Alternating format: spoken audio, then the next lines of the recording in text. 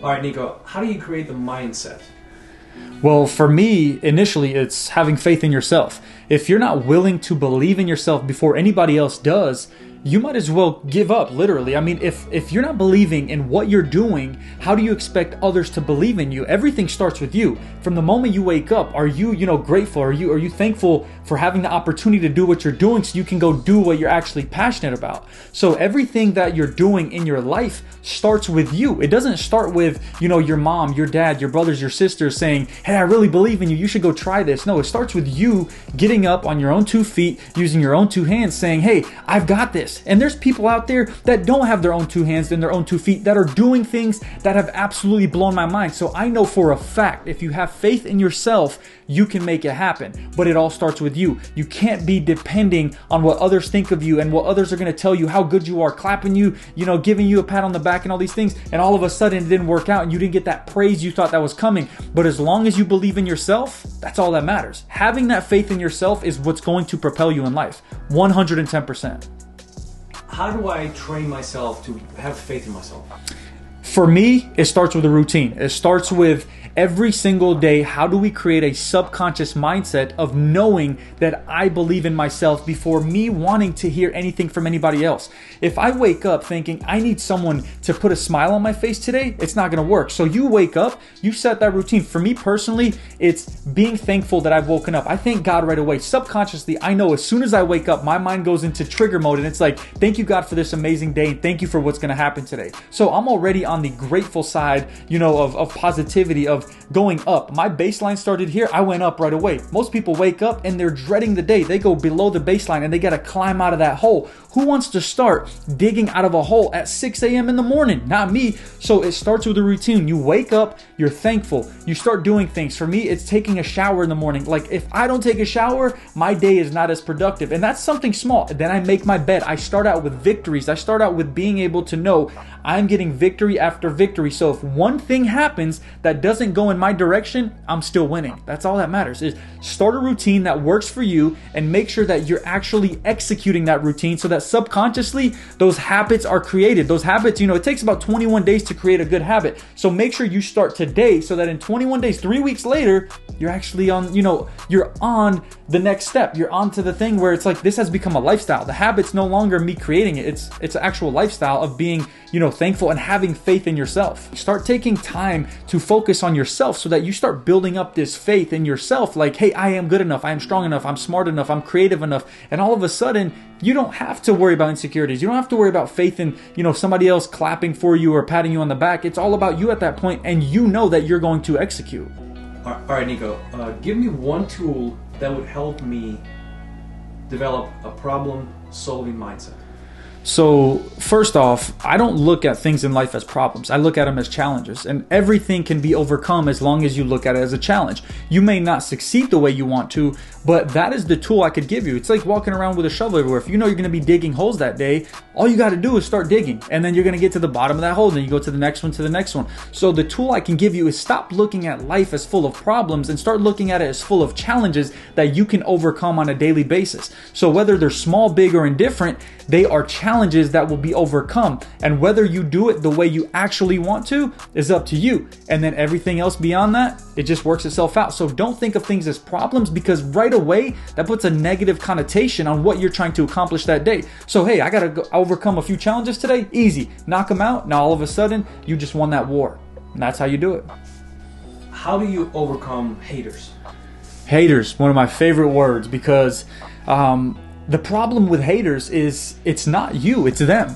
The problem does not lie within the person on the other side of the screen. When that person is commenting something towards you, they are literally putting their insecurities on you because they feel like they can express themselves the way you are expressing yourself. So you have to really take the time to understand that when haters are commenting or posting something about you, it's not about you. It's actually about them, and they're waiting for that moment. They are literally taking time out of their day, precious time that they'll never get back, and they're trying to put those insecurities and they're trying to propel that onto your life, but you can't allow that to come in. I don't even feel the haters. I don't understand that word truly. Like, to me, it's almost like, bro, you are literally taking time out of your life to come into my life just to want a reaction from my life when you were literally sitting there doing nothing. So like, don't worry about the haters. Don't worry about the naysayers, the people that don't believe in you, everything like that. They're still not going to believe in you. So why worry about them? They're going to say what they're going to say regardless.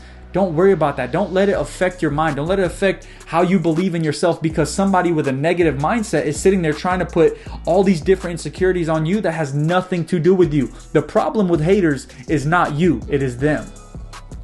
How do you deal with competition? See, to me, competition is friendly. There's no such thing as like, oh my gosh, this guy's an influencer too, let me never repost anything he posts. Like when I have friends, a bunch of influencer friends, people online on YouTube, Instagram, TikTok, and I'm not sitting there going, oh my gosh, if I share their stuff, people are going to start watching them. And all of a sudden, it's like, I don't want to be supportive. No, why would I not be supportive? I was actually watching a podcast with Logan Paul and Jake Paul, and they were talking about, they're brothers. They're in the space, and they're like, every time we do something, we're just helping the other one. Once our family name is brought up, they start talking about Jake Paul and Logan Paul. That's the same thing for me. Everything is friendly competition. I'm not fighting you to take over or be in your role. I'm in my own lane. I'm focusing on what I'm doing. I'm focusing on bringing you the best content, the best education, the inspiration, whatever it is. And then, if I have friends or buddies, everybody doing all kinds of different things, why not pour into them so that they can, be uplifted, and then they'll pour into me, and then I'll be uplifted. And all of a sudden, we're piggybacking off of each other and helping each other grow in a world that is full of opportunity. There's plenty of room at the table. Like, don't be afraid to share the food at the table. Once you give, I promise you will receive. So don't be afraid to give that love. Don't worry about competition. Focus on yourself, pour into people, and people will pour right back into you. So don't worry about competition. That's something that's just, to me, it's not competition. It's friendly fire. You help each other out. That's what it is. Build each other up. All right, Nico, do you think over obsessing about your passion is bad? Absolutely not. I think if you're not over obsessing about your passion, that's what's bad. People will literally sit there, and I get that, I feel that judgment all the time. They're like, bro, you're like way into this, like, creating content, being creative and creating all these things. Guess what? When someone has a 40-hour-a-week job, I'm not sitting there saying you're working way too many hours at your job. I'm happy for you. You get your paycheck. You get to go into work. You get to help your family's life or your life. Like, you're getting compensated for that. I'm doing the same, except I found my passion and my purpose, and I'm going to over obsess about it, because why wouldn't I pour every ounce of my life into what I am passionate about? It's like, if you found the love of your life, why would you not do everything to make her or him as happy as possible? Don't give it 50%. Don't give it 75%. Give it 175 million%, and God will meet you the other way. I promise you. I'm a man of faith. So to me, do your due diligence, and God will do His. And at the end of the day, you're going to meet halfway, and boom, you never know what's going to happen. You might be a travel YouTuber. You might have a construction show on TikTok, Instagram, Facebook, you name it. And all of a sudden, you're living the life that you wanted to because you pursued your passion, not anything besides that.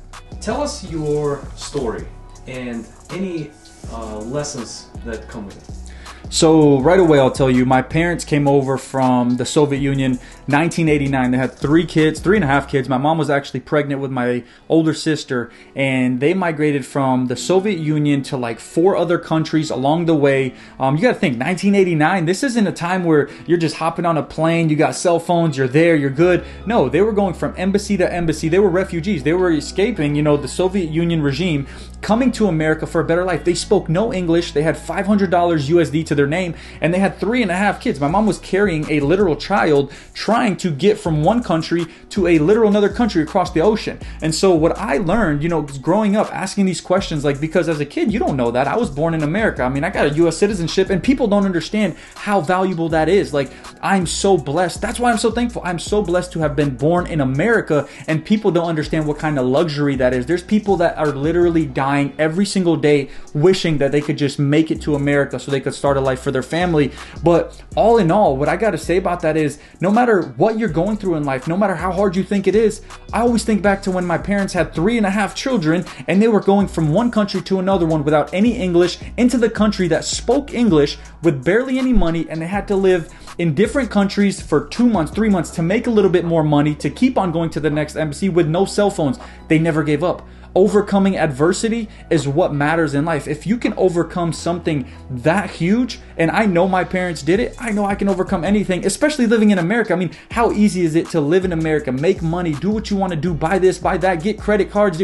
It's so easy to do in America. But where I think a lot of people get confused is they start relating themselves to what they do for a living and thinking that's who they are. You know, I'm an engineer, so I'm this and I'm that. Well, to me, that's just what you do. That's not who you are as a person. You're passionate, you're excited, you're good at this, you're smart, you're creative. That's who you are as a person. Because if you got fired as an engineer and had to go do a different job, you wouldn't right away start telling people, well, oh, I'm a doctor now. No, you can't just become a doctor. That's what you do for a living. That's how you make your money. So overcome adversity while realizing who you are as a person, and don't get that twisted. Know who you are.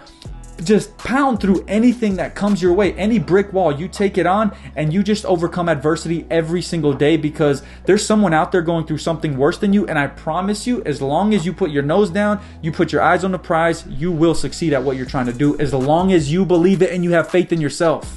All right, y'all. So I'm going to wrap it up. I hope you can take that advice that I just gave you and apply it somewhere in your life. If you want to follow me across different platforms, Nico TJR, go check me out. Follow me real quick. Peace out.